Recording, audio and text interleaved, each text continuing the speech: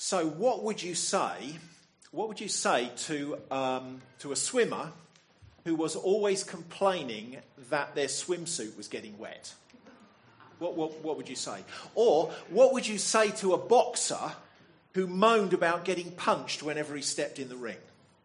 Okay? Or what would you say to a car mechanic who was always grumbling that his hands were getting covered in oil? Okay? Or what would you say to a school teacher who complained that she had to deal with children? Okay? Or a doctor who moaned about all the sick people that they had to visit? You'd probably tell them that they needed to reset their expectations, wouldn't you? That these things are the norm. This is par for the course. This is what goes with the territory. This is what you should expect as you perform the task that's been given to you, whether that's doctoring or mechanics or boxing or teaching or whatever it is. Chapters 10 and 11 of Revelation here describe, I think, what God's people should be doing and expecting, what should go with the territory during this period of the last days. And of course, if you've been with us in previous weeks, you'll understand by now that the last days, what is meant by the last days, is not just the kind of the final run-up to Jesus' return, but it's actually the whole period of time between the first and the second comings of the Lord Jesus. In other words, it's the period of history in which John was writing, as well as the period of history in which we are reading. And the message of these two chapters is that as we live and speak for Christ in these last days, because as we'll see, that's our task, we should expect suffering for Christ to be the norm, to go with the territory. Here is a lady called Sahar. Sahar comes from Iran. She was thrown out of her home. She was ostracised by her family. She was denied access to her children simply because she told her husband that she'd become a follower of Jesus. That decision also led to her being arrested and imprisoned for a while, and then afterwards to need to flee the country for her own safety. Sahar now lives in Turkey. And she is not alone. In fact, millions of Christians across the world have similar stories to tell. And if you talk to any church historian, they will tell you that persecution of Christians has taken place in every generation of world history and right across all the countries of the world. And even in this country. We may not face the same issues that Sahar has faced. Although, if you convert to Christ from Islam, then you often are faced with being ostracised or worse. But many, many Christians have stories to tell of being ostracised or bullied or sidelined by, at school or at university or by work colleagues, members of your family, friends, and so on. And chapters 10 and 11 here give us a reality check. They give us an expectation reset by showing us that it's normal. It's normal. So whilst many of us, here in Britain might be enjoying a period where there's been a bit of a lull in terms of outright opposition, what we are experiencing is not the norm. And it's not likely to last, therefore. Indeed, the indications are, most of us know this, don't we, that it's changing fast. Now, so far in Revelation, we've been seeing three kind of recurring truths as we've gone through the book, haven't we?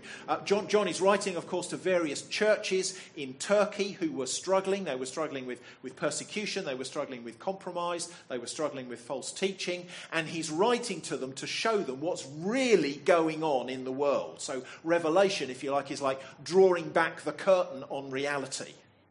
And showing us that despite the way things seem, that in the midst of all the brokenness and the chaos of the world, firstly, that God is sovereign, he's in control, that Christ is victorious, so the great battle in Revelation is not Armageddon in the future, it's Calvary in the past, and Christ has already won, such that, 3, God's people are secure.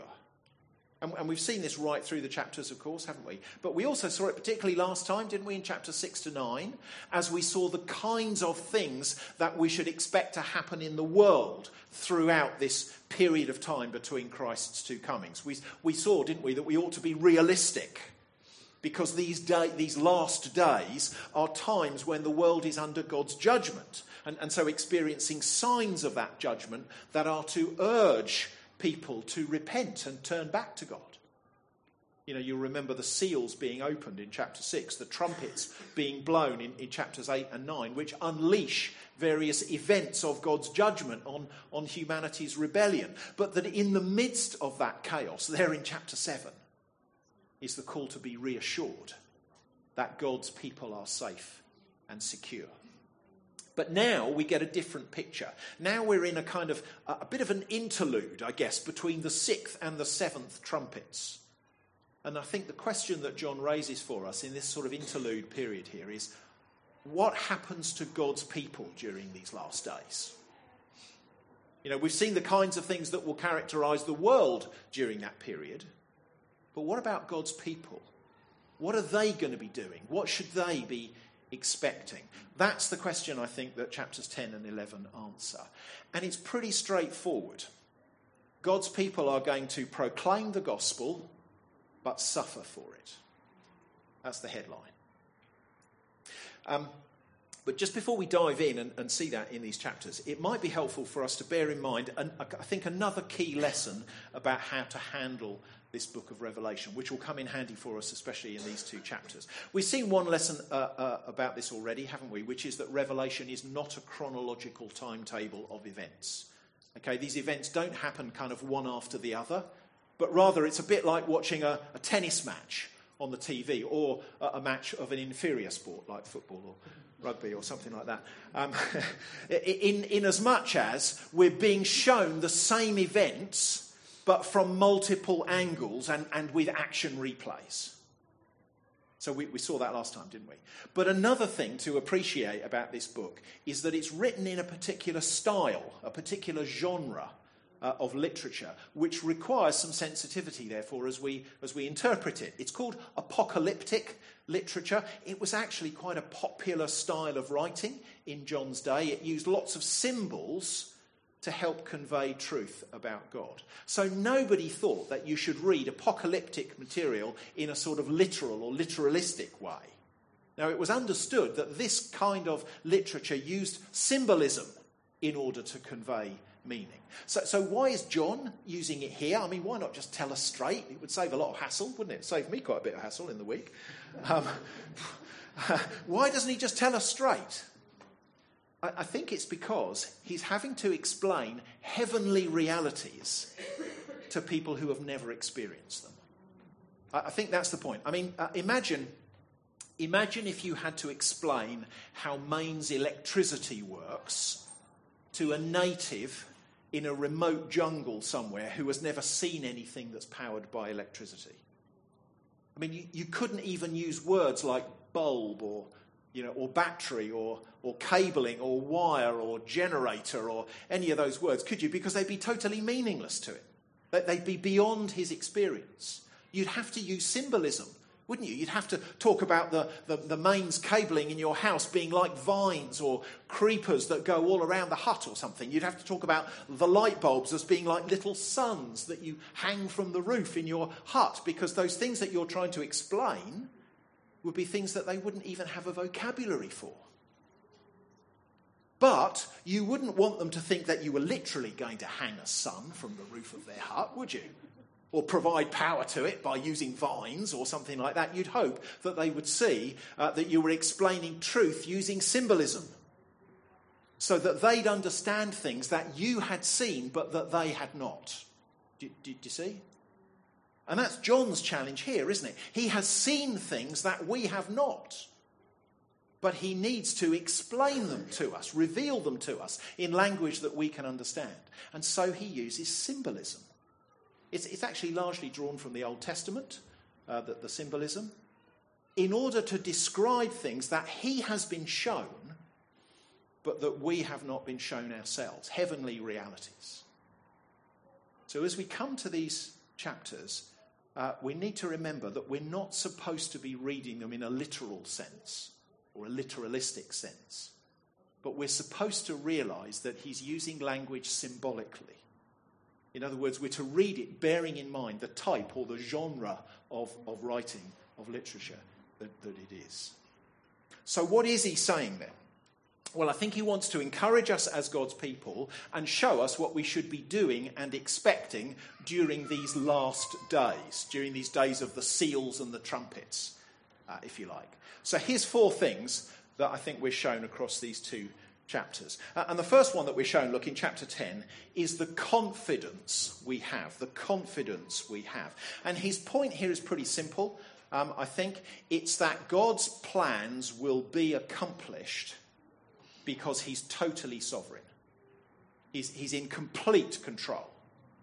You'll notice, look in verses 1 to 3 of chapter 10, that John begins by telling us about a mighty angel. You see that?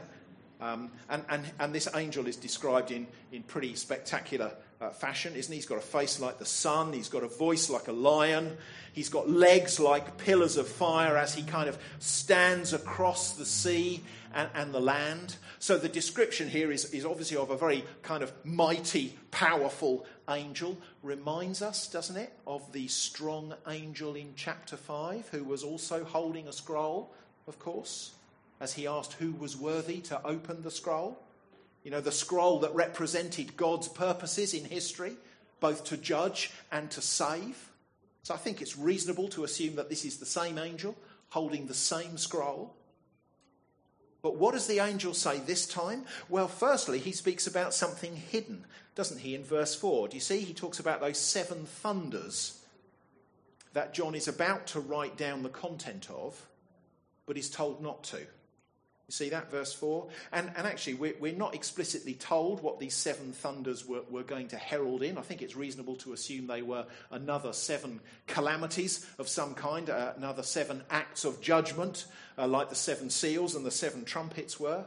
But notice that they're rescinded before they're written down, and we're not told why, which some people find quite frustrating, of course.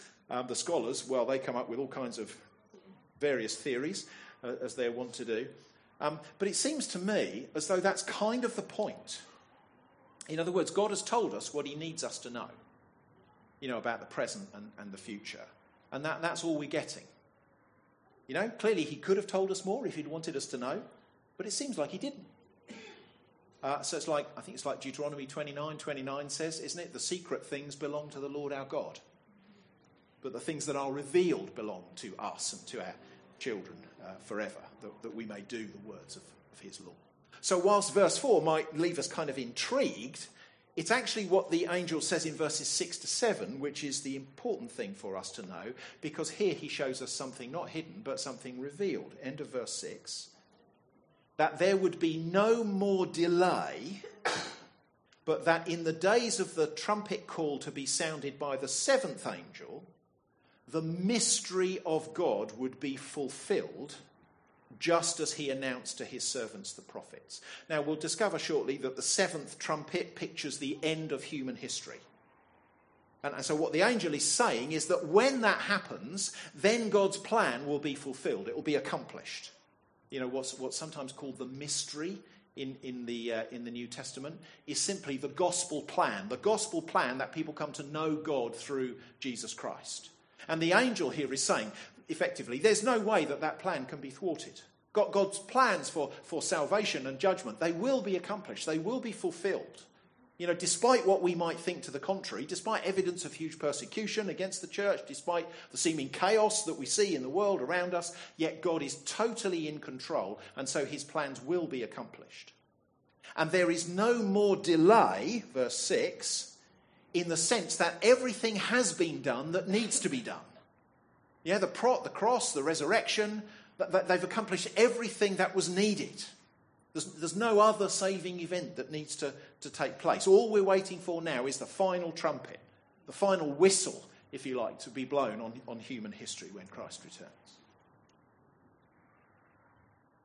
But then look at verses 8 to 11, where as we await that final whistle on human history, John is given something to proclaim.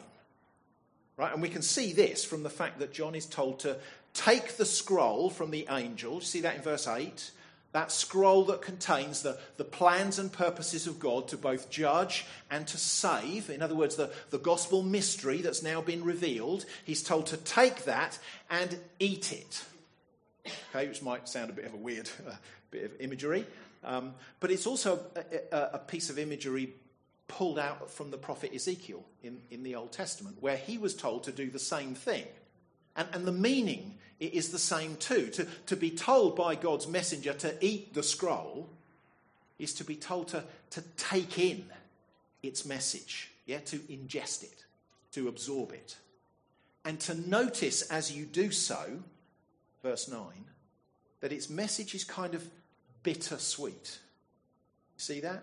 It's sweet, of course, because it's good news. Right? It's good news to those who respond to it. It's message of life forever with God through the victory of Christ on the cross. That's such sweet news, isn't it? But it's bittersweet in the sense that there are times of suffering for God's people as that message is proclaimed. You see, it's a message of victory, but it's victory through suffering, which makes it bittersweet. And friends, we know this, don't we? We know that, the message of Christ is such sweetness to us. But it's a message that's often tinged with pain, isn't it? When maybe some of those we love reject the message, it leaves a kind of heaviness, a bitterness in the stomach. But friends, as we take a step back from the chapter, can you see how it shows us again and again how God is in control?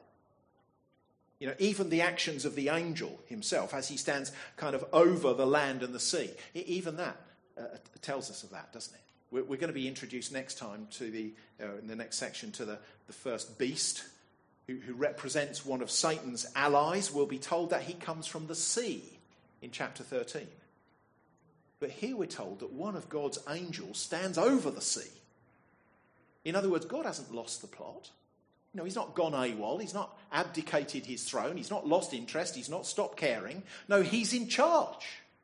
He's totally in control. And the best bit of all, there's absolutely no way that his plan of judgment and salvation through Christ can be thwarted. And as we're seeing, this truth is emphasised to us over and over again in Revelation, isn't it? Have you seen that? Of course, other books of the Bible teach it clearly too.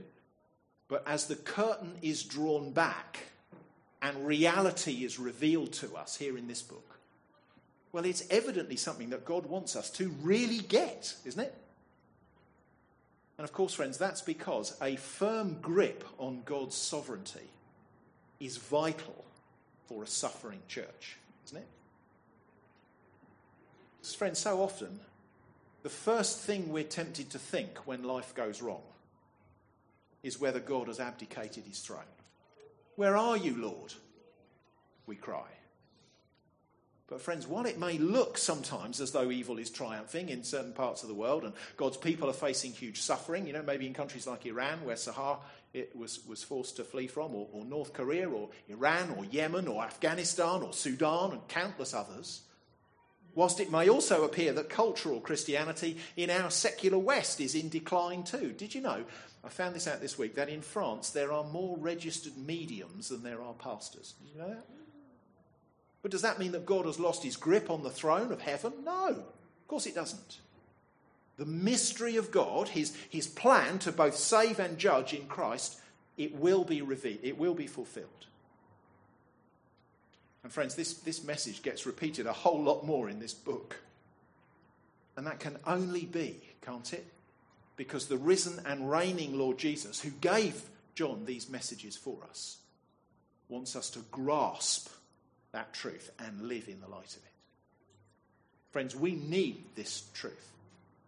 And not just so that we will see God's sovereignty over the big picture, of the world and the church, but so that we will see his sovereignty over our lives as well. That everything that happens to us, he both knows about and is ultimately in charge over. You see, that illness, that accident, that death, the job loss, that problem with the child, that struggle in the relationship, and all the joys and delights as well. He knows it all, and he's in charge. Can I ask you, do you really believe that? Do you really believe that nothing will happen to you this week or any week, good thing or bad thing, that God is not allowing and is in charge of? And by really believe it, I mean believe it such that it will fill you with confidence that God will use whatever you face for his good and perfect plans, so that we can really trust him. Because that's what John wants to tell us here in this chapter. He wants us to know the confidence we have, because God is on the throne, because he is sovereign. So what should we be doing and expecting as God's people during these last days? Well, the first thing John shows us is the confidence we have. But the second thing he shows us, look, is the task that we perform. And you can see this in the first 6 verses of chapter 11. Because in these days between Christ's resurrection and his return, the church has a job to do. Right? And that job is to proclaim the gospel.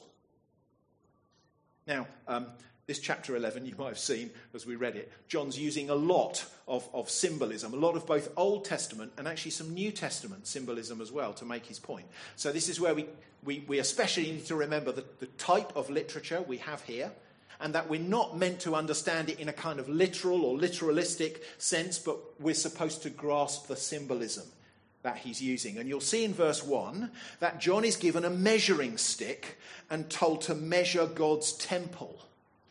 Okay, and the imagery here is drawn from the prophet Ezekiel, Ezekiel 40, where the prophet sees a man measuring out a new temple for God.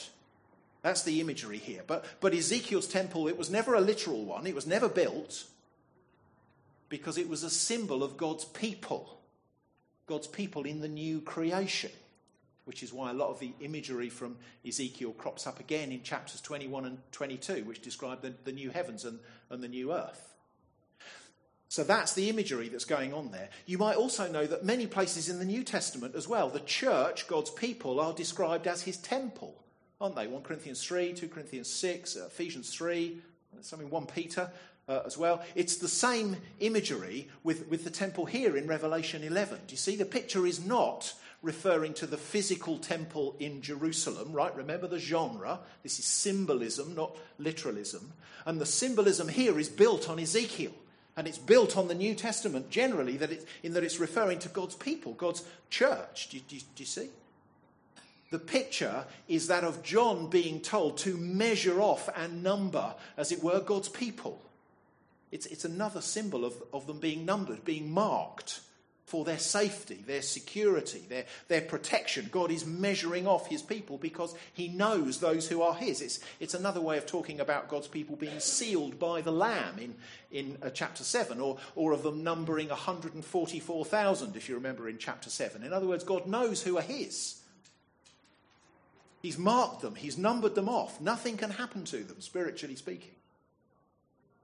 Which becomes really important, because when that bit of the symbolism falls into place, that the temple is referring to his church, his people, then we see that these two witnesses in verse 3 represent the church as a prophetic witness to the gospel. Right? They are going to prophesy to the unbelieving nations, verse 3, whilst also being persecuted for it, being trampled by the unbelieving nations, verse 2. Do you see? And this will happen, verse 2, for 42 months. And 42 months is the same as 1,260 days, also mentioned here, or 3.5 years, or what he will go on to call in chapter 12, time, times, and half a time. And all those numbers, they're referring to the same period of time. John uses them interchangeably to mean the same thing. And all of the numbers come from the book of Daniel in the Old Testament, where Daniel prophesied that there would be a period of suffering for God's people that would last a time, times, and half a time. A time being a year, times therefore being 2 years, half a time being half a year, so that's 3.5 years, or 42 months, or 1,260 days. And it's clear in the book of Daniel that what he was originally referring to was the reign of a king, a guy called Antiochus Epiphanes IV. If you want to write that down in your notes. He was an evil foreign king who reigned in Jerusalem for 3.5 years. And it was the grimmest time of Israel's history. And so that phrase, time, times, and half a time, it became kind of symbolic, a metaphor in Jewish thinking for a period of time in which there would be intense suffering, but a period of time that would come to an end in time, times, and half a time. And John here is picking up that symbolism, and he's applying it here to the whole period of these last days between Christ's resurrection and his return.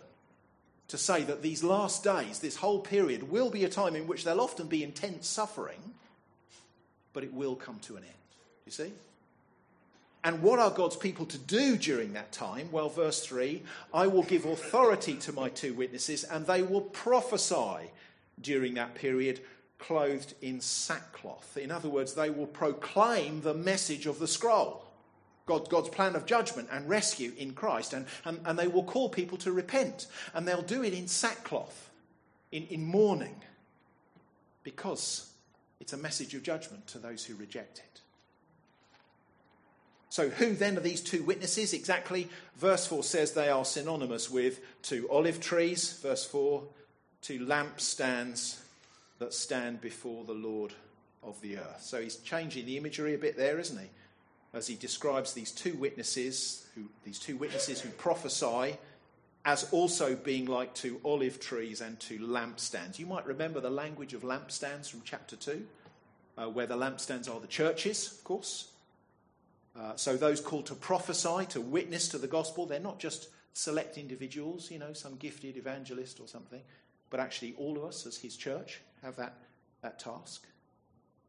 But the language, both of olive trees and of lampstands, it originally comes from the book of Zechariah.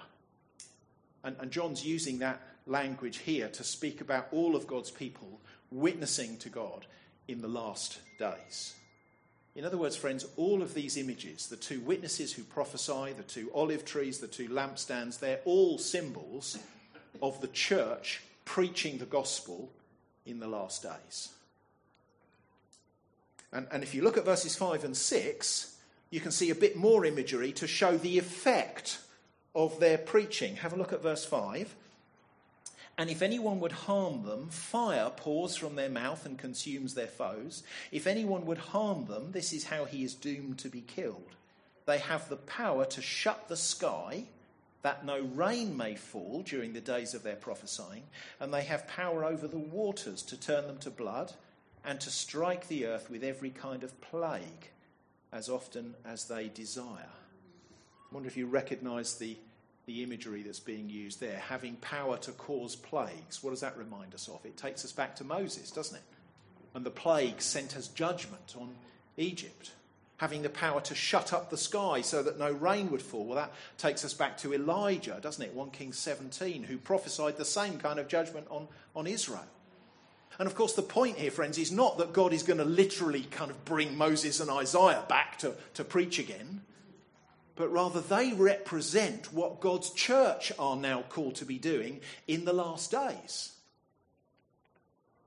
And just as the preaching of Moses and Elijah led to both blessing and judgment, so when the church proclaims the gospel in these last days, well, its preaching brings forth the same. It brings forth blessing to those who will receive it with faith, but also judgment on those who reject it. So, friends, that's the gospel, that's the church's task. The church's task is to proclaim the gospel of God's judgment and salvation in these last days. And that's why we can expect it to involve being trampled on sometimes. We can expect to be persecuted because some people won't like the message. And so they'll take it out on the messengers. So I hope you can see. Some of the details here are a bit tricky, aren't they? But I hope we can understand enough of it to get the main point, which is that John is showing us the task that we perform here, which is that we are to proclaim the gospel to a world that desperately needs it, but often doesn't want to hear it. That's our task. Which, friends, means that churches need to be outward looking, doesn't it? It means that as individual Christians, we need to be the same. And kind of shining a light for him in a dark world. You know, whether that's at school or whether it's at college or work or whether it's in the home or at the school gate or in the gym or wherever it is. The task of God's people is to bear witness to his gospel and to be prepared for flack as we do so. It will be costly because sometimes, no matter how gentle we are, the message we carry will be received badly. But that's always been the case. Ever since the times of Jesus and his disciples, those who courageously stand for Christ can expect to be persecuted for him. And I think the question for you and me is whether we will stand for Christ. Because the task of the church is to proclaim the gospel in spite of the opposition. Which kind of leads us nicely to verses 7 to 14, where John, having shown us the confidence we have, having shown us the task that we perform during these last days, now shows us the suffering we face. Because we might think it's bad enough having to go through tough times as a Christian now, but actually John speaks in verses 7 to 14 here of actually a much worse, albeit short-lived, time to come. And again, the details are a bit tricky, but hopefully the main point will be clear enough. Have a look at verse 7.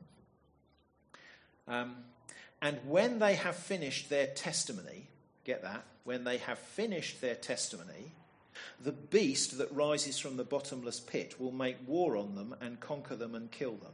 And their dead bodies will lie in the street of the great city that symbolically is called Sodom and Egypt, where their Lord was crucified. For 3.5 days, some from the peoples and tribes and languages and nations will gaze at their dead bodies and refuse to let them be placed in a tomb. And those who dwell on the earth will rejoice over them and make merry and exchange presents, because these two prophets have been a torment to those who dwell on the earth. So in verse 7, the two witnesses that remember represent the church in its witness to the gospel, of course, they're killed. The two witnesses are killed by the beast from the bottomless pit. And we'll see next week that the beast represents Satan and does Satan's work. So this seems to be talking about a kind of an intensification, if you like, of Satan's ongoing attack on the church, such that it renders the witness of the church silent, right? They're killed. It makes them seem as though the people of God are defeated. So where does that take place? He talks about the great city in verse 8, which is probably a reference to Jerusalem, where their Lord was crucified, verse 8. But the great city could equally have been understood by these readers as a reference to Rome, of course. That was the great city of the time. But notice that he refers to it as being symbolically like Sodom and Egypt. And of course, Sodom and Egypt were both symbols, weren't they, of evil and opposition to God in the Old Testament. So the point seems to be that this sort of final satanic attack on the church, if you like, is going to take place not simply in one great city, but actually in every place where humanity is opposed to God and his people. In other words, the great city there is ultimately standing for the whole of our fallen world, I think. And notice in verse 10 that as the attacks on the church intensify, such that the church seems defeated, well, the world rejoices over its demise. Did you pick that up in verse 10? So what's going on here? I think he's speaking about the very end of time here. I think a period when the 42 months of verse 2, symbolising the whole period of the last days, remember, is evidently over because the two witnesses, in other words, the church, have finished their witnessing. Verse 7. In other words, by this time, the time for gospel preaching is over. Right? The time for salvation is over. This is kind of the very end, if you like, of those last days, just before the Lord returns. And the church is facing a huge intensification of Satan's attack on it that makes it seem as though it's all but defeated. But do you notice that no sooner has it started than it's over? Did you see that? Have a look at verse 11. But after 3.5 days, A breath of life from God entered them, and they stood up on their feet, and great fear fell on those who saw them. Then they heard a loud voice from heaven saying to them, "Come up here." And they went up to heaven in a cloud, and their enemies watched them. And at that hour there was a great earthquake, and 1/10 of the city fell. 7,000 people were killed in the earthquake. The rest were terrified and gave glory to the God of heaven. Do you see what's happening? After just a very short period of time, symbolised not by 3.5 years now, but 3.5 days, okay, John is showing us that God will save his church. That's what's happening, isn't it? That at the end of time, God will act in justice to rescue his people and bring judgment on his enemies. In other words, he'll raise up his faithful people, verse 11, and he'll bring his wrath on those who oppose him, verse 13. And notice, friends, that while people give glory to God on that day, look in verse 13, that is not the worshipful joy of the rescued that's being described there. That is the terrified, begrudging acknowledgement of the unrepentant. So, friends, if we look back in history, we can certainly see times, can't we, when the church has been in this position before, when it's looked, in a particular country or a particular region as though the gospel has been all but snuffed out. I guess recent examples might be the USSR under communism, perhaps, or Afghanistan under the Taliban. But I think these verses here suggest that those more regional times of Satan's opposition to the church will lead up to a short period of more intense global opposition to come, when it may appear that Satan has won. But the message here about that time is that it will be A, for just a short time, and B, that it will be a false victory.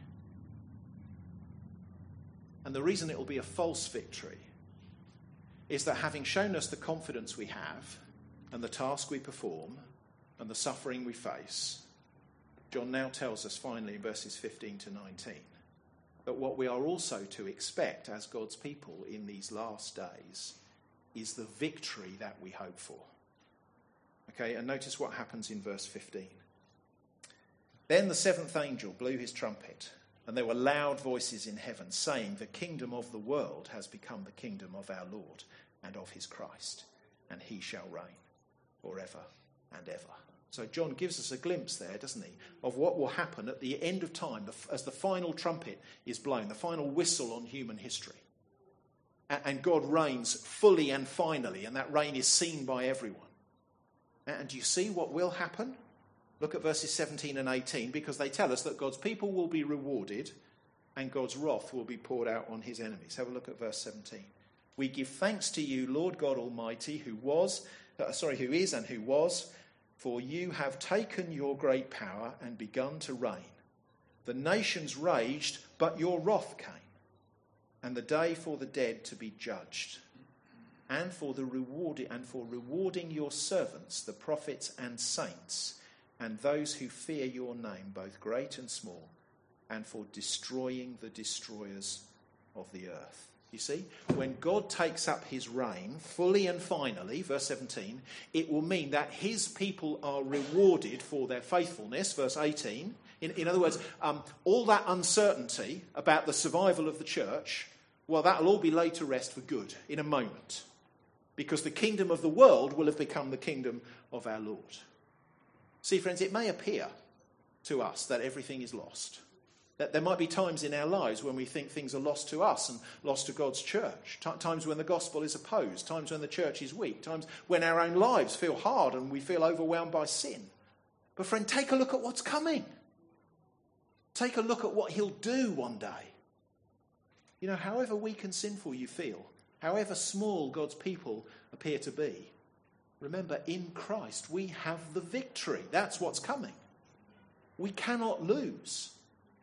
Satan is a defeated enemy. Yes, he'll have a tiny moment of apparent glory one day, but it'll be snatched away as soon as it's given. So, friends, we should never imagine that God's church can simply be snuffed out. Because bringing hope out of despair, bringing victory out of apparent defeat, bringing life out of death, well, that's what he does, isn't it? So friends, take heart from these chapters. We can have great confidence because God is in charge. We must press on in proclaiming the gospel because that's our task. Yes, we must be prepared for suffering because that's our lot. No servant is greater than his master. But we can look ahead with expectant hope because the victory is ours in Christ. As Jesus puts it, I will build my church, and the gates of hell will not prevail against it. Should we pray? Let's pray. Father, our prayer this morning as we come away from these chapters is that you would give us confidence in your sovereignty, that you would keep us pressing on in our gospel task, that you would give us strength and courage to proclaim you regardless of the cost, and that you would encourage us that the victory is ours in Christ.